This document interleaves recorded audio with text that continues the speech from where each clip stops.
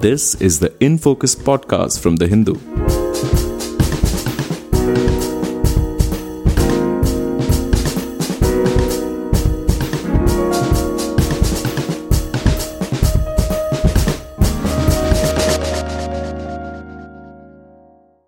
Hello and welcome to the In Focus podcast. I'm G. Sampath, your host for today's episode. Tennis fans who watched the French Open semi-final last week between Novak Djokovic and Rafael Nadal consider it one of the greatest contests they have seen in a long time. The match, pitting the world's number one player against the greatest clay court player the game has ever seen, was a feast of high-quality tennis. While a great deal has been written about the historic nature of Djokovic's victory, we still don't have clear answers as to what tactics and strategies went into the making of this near impossible victory for the world number one. After all, starting with Roger Federer, nearly every top player of the past decade has thrown everything and the kitchen sink at Nadal and failed to break his supremacy at the French Open, which he has won 13 times, losing just twice in more than 15 years. For a better understanding of how Djokovic constructed his triumph over Nadal and what it means for the greatest of all time, or GOAT debate as they call it, we have with us Sanjeev Kasal. Sanjeev is a winner of 5 National Tennis Championship seniors titles and 6 International Tennis Federation seniors titles. He has been a commentator and interviewer at the Commonwealth Games, the 2012 London Olympics, the 2013 French Open, and many of India's Davis Cup matches. Sanjeev, welcome to the In Focus podcast. Thank you so much, Sampath. Very glad to be here. Sanjeev, let me start with a personal question. I mean, beating Nadal at the French Open is considered one of the toughest challenges, not just in tennis, but across all sports. And as someone who's been following and playing the game so closely, I mean, what were your expectations? What chance did you give Djokovic before the semi-final began, and what was the result you were expecting? Well, first of all, Sampath, I must say that, as you just correctly pointed out, that this was one of the great sporting moments, if not in tennis, in sports. I mean, one of the greatest sporting feats, something like you can say Muhammad Ali beating Joe Frazier in that Thriller in Manila, or beating Foreman in that Rumble in the Jungle in Zaire. Not just tennis, as I said. So coming back to Djokovic and Nadal, I personally wasn't really that surprised because let us not forget, Djokovic has beaten Nadal 8 times on clay. So while Nadal is a dominating player on this surface, you can't ever rule out Djokovic. I mean, the fact that he's beaten Nadal at the French in 2015, played some epic matches. I mean, he's played a 5-setter with him, and I think in the semis in 2013 at the French again. And as I said earlier, he's beaten him 8 times. So it wasn't really a big surprise to me. I would have gone into this match, somebody had asked me, look, what are the odds? I would have said 60-40 in favor of Nadal. But I wasn't shocked, let's put it this way. Okay. So you have of course pointed out that Djokovic has beaten Nadal earlier, maybe 8 times, and they've played some close matches. But if you look at the immediate time frame and look at their form, I mean, just a few weeks before they met at the semi-final, Nadal and Djokovic played each other at the Rome Masters final in May, and Nadal won that 7-5, 1-6, 6-3. So if we compare that match, which Nadal won, to the French Open semi-final, which took place just a few weeks later, I mean, what did Djokovic do differently in terms of strategy or tactics, which enabled him to pull off this historic win? I don't really think he did a whole lot differently than what he did at the Italian, or what he's been doing against Nadal after so many years. They played each other millions of times. I mean, let's face it, they have a phenomenal rivalry. They're just a year apart and in age. So they know exactly their strengths and weaknesses against each other. And I don't think there was some marked difference in the way Djokovic responded against Nadal at the French. Basically, don't forget, the Italian was a best of three. So there's a huge difference between a best of three and a Grand Slam match, which is best of five. So you have a lot more chances of coming back in a five-setter. Having said that, just to give you a little bit of an input from my end as to what strategy he would have followed, basically, when you play Rafa on clay, you have to take time away from him. So he would have pinned Nadal at the baseline, kept it deep, given him less time. So if you're taking time away, he doesn't have the luxury of hitting that big, huge, swinging forehand and backhand. And by attacking his backhand, if you might have noticed in that match, he predominantly played at Rafa's backhand side, simply because Rafa can't create the kind of winners from the backhand as he does from the forehand. And any time that you're short in terms of your ball being mid-court, Rafa's the best player on clay or in most surfaces. He would just run around and convert it into a forehand winner. So the key thing for Djokovic was, and as I said, it's not just at the French and not just this particular match, in all their matches, and especially on clay, taking time away, pinning him to the baseline, and not allowing him to dominate on the forehand side. Okay, so but why were other players not able to do this? I'm sure many people would have figured it out. Many coaches would have figured it out. This is what one needs to do to beat Nadal at the Roland Garros. Why were other players not able to do it? And more importantly, why was Djokovic not able to do it, say, last year or in Rome, for that matter, in many other occasions? Well, if you talk about other players, you got to look at a simple word called competence. I mean, at the end of the day, it's how competent are you to do what you need to do, or what you feel that you should do, and what your coaches are telling you. So you eventually have to execute. You know the game plan, but can you do it? Now, Djokovic is obviously not number one for nothing. So on this particular day, and in the 8 times that he's beaten Rafa overall on the dirt, he obviously has done something right, and he's executed better. You were talking about the Italian Open. He probably didn't execute as well as he did the French. So it's all about execution on that given day. Okay. So what went wrong in the first set that he went down 0-5? And that must have really been, I don't know, for normal mortals, it must have been nightmarish, given that it was a replay of what happened in the previous year's French Open as well, where he lost the first set 0-6. And to come back from that and then dominate must have been really tough. Like, how do you view this comeback, and what do you think changed after 0-5? See, he had a bad start for sure, just as he did the previous year, where he was, I think he lost the first set 6-love or 6-1. Had a very poor start. I thought he went for too many drop shots, in my humble opinion, the previous year. But I don't think he was settled in. He didn't get the rhythm going. But look, Sampath, at the end of the day, it's just one set. And yeah, you got a drubbing at 6-love, but you got to pass that, or rather put that into your, literally in the back burner and say, look, this is just one set. It's history now, and move on. And like in most sports, and I always say this for tennis players, you must have the shortest memory. While it's very depressing and it can get you down, and look, God, I've lost 6-love, or I've really been thrashed in this particular set. It's just one set. So when you're world number one and you're a player of the standard of Novak Djokovic, you have to move into a new set as a brand new set. And a 5-set allows you to do that. And that's exactly what he did. Right. So after this tremendous victory over Nadal, Djokovic came out sort of very flat against Tsitsipas in the final.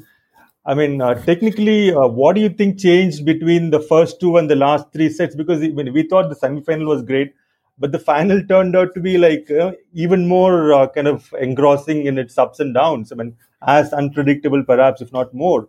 I mean, what do you think happened between the first two and the last 3 sets? And was there anything Tsitsipas could have done differently to change the outcome, especially given that he's much younger and probably uh, has more reserves of energy compared to Djokovic, who was coming from a draining match earlier. See, Sampath, Tsitsipas, when he started that match, he was playing out of his skin the first two sets. And there's not a whole lot that Djokovic could do right. Or rather, he was just dominated by the Greek. I think what happened in the last three sets, as it does with most players, especially somebody playing in his first slam, you're getting close to victory. And you have the fear of winning, just as you have the fear of losing in most sports.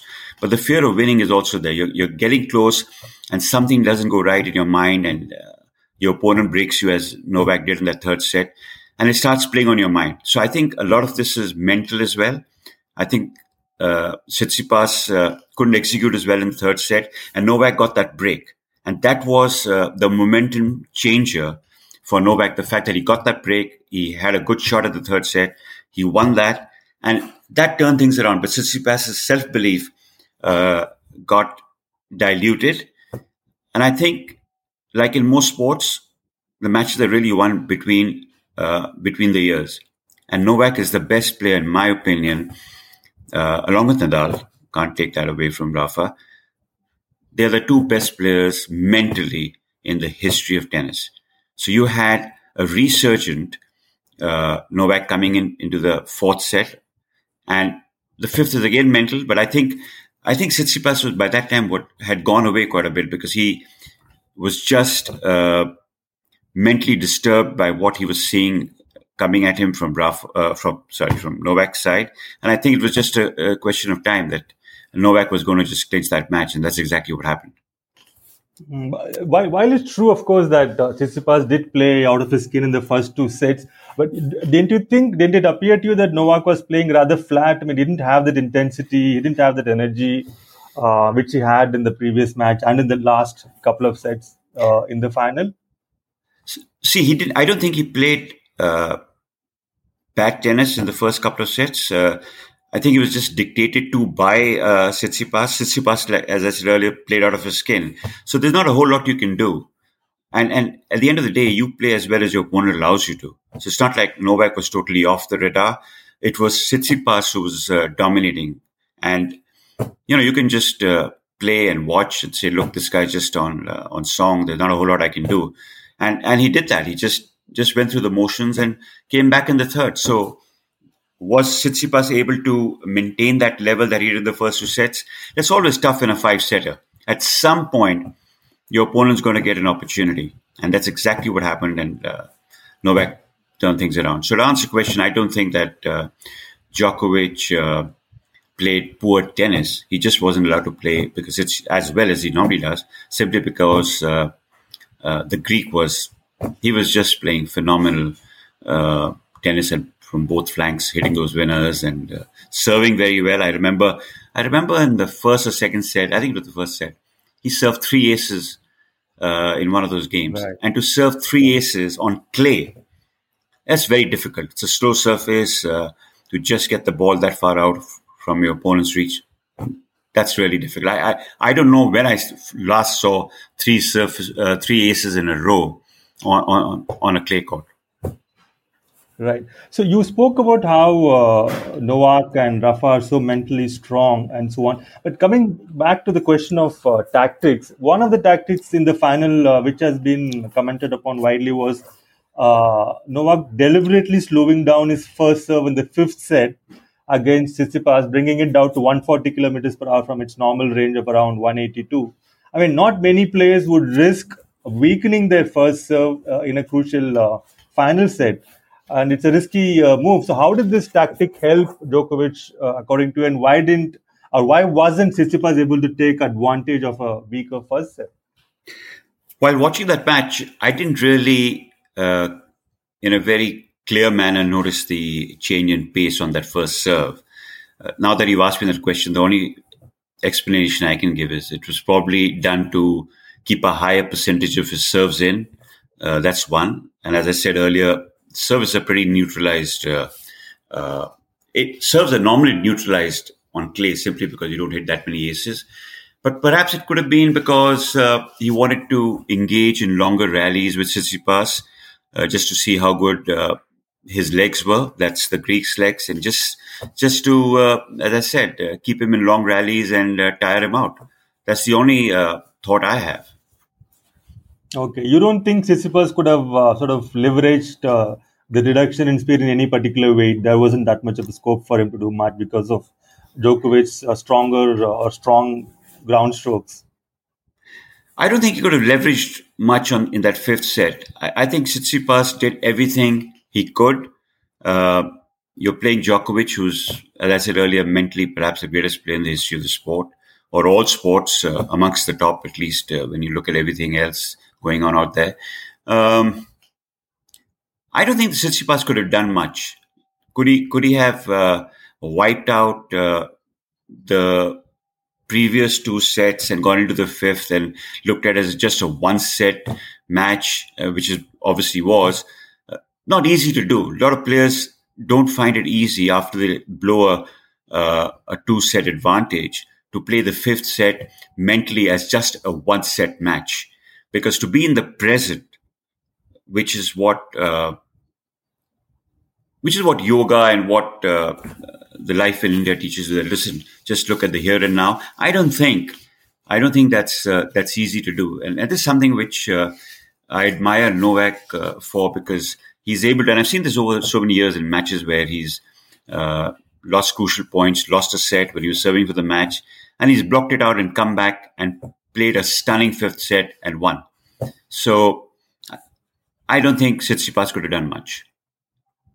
Have you seen other players who are able to do this as well? Stay in the present and, in a fifth set, look at it as a one-set game and so on. I mean, is it a common thing in the circuit? I mean, are there others able to do it? I think the mental coaches certainly teach you that. And I think the mental coaches for the top players definitely try to get them to block everything out. As I said to you earlier in one of your questions, that look, a tennis player should have the shortest memory. So yes, certainly I think some of these players can do it. I know I've seen Nadal do it umpteen number of times. I'm sure Federer's done it millions of times as well. But it's not easy. It's easier said than done. When you're actually there, it plays on your mind. But certainly, these three players, Federer, Nadal, and Djokovic, are very good at that. Particularly Nadal and Djokovic. Right. Now, this win over Nadal on his home turf, as it were, and the 19th French Open title, does this tilt the old debate of who's the greatest of all time in Djokovic's favor? Because so far, it was largely dominated by Federer and Nadal. I mean, so there's a whole camp of followers who believe Federer deserves to be the greatest because of the pure aesthetic value of the way he approaches tennis in a power game era. And of course, Nadal camp is also there. But now doesn't it seem certain that Djokovic will win more Grand Slams than either of them? And probably Federer could probably be pushed to third place, perhaps. What are your thoughts on this? See, to start with, I've never been in favor and never supported this debate on GOAT when they make an assessment about the greatest player of all time. I find it pretty unfair because this is something the media has got into in a big way, and the public, it gives them something to talk about over a beer. But if you just look at tennis, the tennis greats over the years, it's unfair to them. I mean, you look at Don Budge, who won the Grand Slam in 1938. You look at Rod Laver, who won the Grand Slam twice. That's the four majors in 1 year, in 1962 and 1969. I mean, those are phenomenal achievements. You look at what Pancho Gonzalez was as a player. You look at Lew Hode, who unfortunately had to cut short his career due to back injury. You look at Sampras, 14 slams. You look at who else? I mean, look, there are so many of these greats from the earlier eras. I think it's unfair on them simply because they had different equipment. The game hadn't evolved to where it's today. The nutrition was different. The coaches, not everybody had coaches. Not everybody had managers. Not everybody had these agents. Not everybody had these ice baths after matches to recover for the following match. So the game has evolved so much that these three, as great as they are, and they're certainly the greatest in this era, and certainly amongst the greatest ever, but they've also enjoyed the evolution of the sport to this stage of where tennis is, to be backed up with all these advantages which I just cited. So I think it's unfair to say that, or even talk about this GOAT element. I would just say that, look, the best way to talk about GOAT or who's the greatest or this topic is to simply state that, look, these players were the greatest in their eras. And certainly Federer, Nadal, and Djokovic are the greatest players in their eras and certainly amongst the greatest ever in this sport. But to bring it down to the point where, look, Djokovic is the greatest or Nadal or Federer are the greatest, I think that's pretty futile. And yes, I do think that Djokovic, if he's healthy and focused as he certainly is right now, he should cross Federer's record, and we'll have to see what Nadal does. We'll have to see how he responds to the competition out there after this defeat, because he's lost on his favorite surface. Grass is not his favorite surface, though he's won Wimbledon twice. We'll just have to see that, and neither of them are getting younger. But I wouldn't really dive too much into this debate of the greatest player of all time. Right, fair enough. I guess the game has evolved so much, as you rightly pointed out, that one needs to be really careful about making comparisons and then making judgment calls based on those comparisons over such a long period of time. You also spoke about how these three respond to competition. Now, that brings up another interesting question. Many thought that 2021 might be the year when the next generation of players, would sort of break the dominance of the big three, especially in the Grand Slams. Players such as Tsitsipas, Zverev, Medvedev, but they have again flattered to deceive, so to speak. How much longer do you think the big three will continue to rule before the young Turks, as it were, start winning Grand Slams on a more regular basis? I don't think much longer. If you look at the fact that Thiem won the US Open, the last US Open, of course, very well helped by the fact that Djokovic was disqualified, if you recollect. Exactly. That's a big factor which should always be there when we think of Thiem's victory, US Open win last year. Yeah. But it's a very sporadic victory. I mean, how often do you see these the young Turks, as you call them, winning on a regular basis? But to respond to your question, I would say that it's not far off. I do think that they will be coming in soon and they will be winning more slams.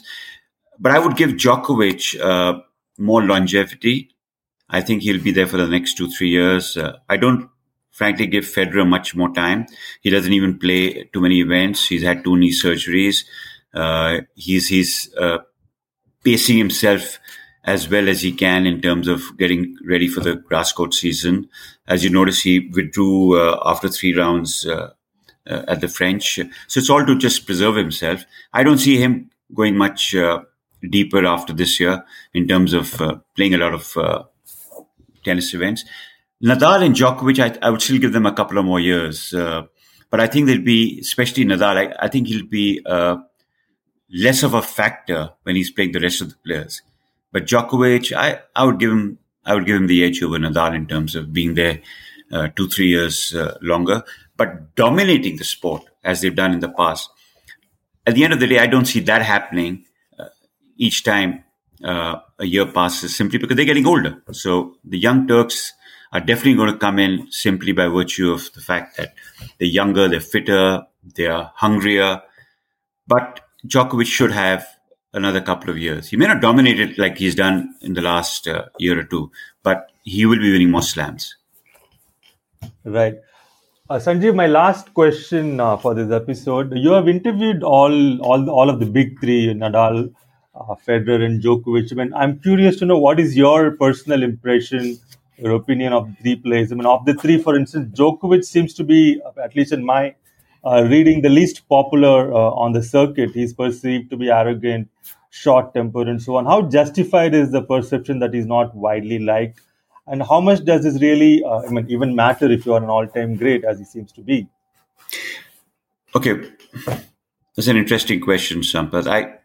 I don't think that I would call Djokovic the least popular or disliked. In fact, I think he's very misunderstood by the public. because in the past there's been a Nadal camp, there's been a Federer camp, and Nadal and Federer have just dominated our minds and our hearts. And you're a lover of Roger Federer, or you're somebody who admires Nadal's tenacity. So there's simply been this bias towards these two players. And don't forget, they were dominating the sport, the two of them, before Djokovic came along.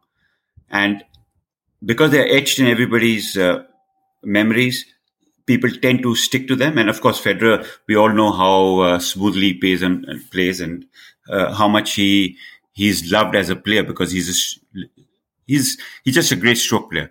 But I wouldn't be going as far to say that Djokovic is not likable. I think, as I said, he's misunderstood. He's actually one of the most likable tennis players out there amongst the players, amongst his peers, whether it's the locker room or privately, socially. It's just that he's very vocal. He's very spontaneous. He speaks his mind. He doesn't mind being controversial. Whereas Sampras and what am I saying? Sampras. Federer and Nadal, on the other hand, are very politically correct. So when you have Roger Federer in the press conference, or you have Roger Federer after a match in his post-match question and answer session on court, they'll always say the right things. They'll just be polite and they wouldn't want to upset the apple cart. Whereas Djokovic would say something, as I said earlier, spontaneous, and you wouldn't mind that. Look, this might upset a few people. So to me personally, I like Djokovic's attitude to the sport and the way he responds to the public, and that's not everybody's cup of tea. But that's not the way everybody looks at it, obviously, because that's the reason they have these camps, as I said. But all three, let me just finish this by saying that all three are wonderful guys. They're great for the sport, obviously different in character, and that's what makes it interesting. Federer, as we know, he speaks 6 languages, great sense of humor, very polite, very Swiss. Rafa, again, one of the nicest guys out there, very popular with his peers. But unfortunately, with Rafa, you have to interview him in Spanish and understand Spanish to really appreciate what he has to say, because he's somebody who's thinking in Spanish and responding in English. So I think we lose a lot in the translation. Djokovic obviously speaks excellent English and several other languages. So he's somebody who responds to an interviewer, and the public can see more of him. So Rafa, we lose somewhere, as I said, in the translation. But they're all three great guys. Right. I mean, I think there's no doubt that tennis fans and those who love the sport are indeed blessed to be living in the same age as them and getting to watch the contest between the three of them. Sanjeev, thank you so much for sharing your thoughts and insights on these matters. It was a pleasure talking to you. Thank you so much. My pleasure as well. In Focus will be back soon with analysis of the biggest news issues. In the meantime, you can find our podcast on Spotify, Apple Podcasts, Stitcher, and other platforms. Just search for In Focus by The Hindu. We'll see you soon.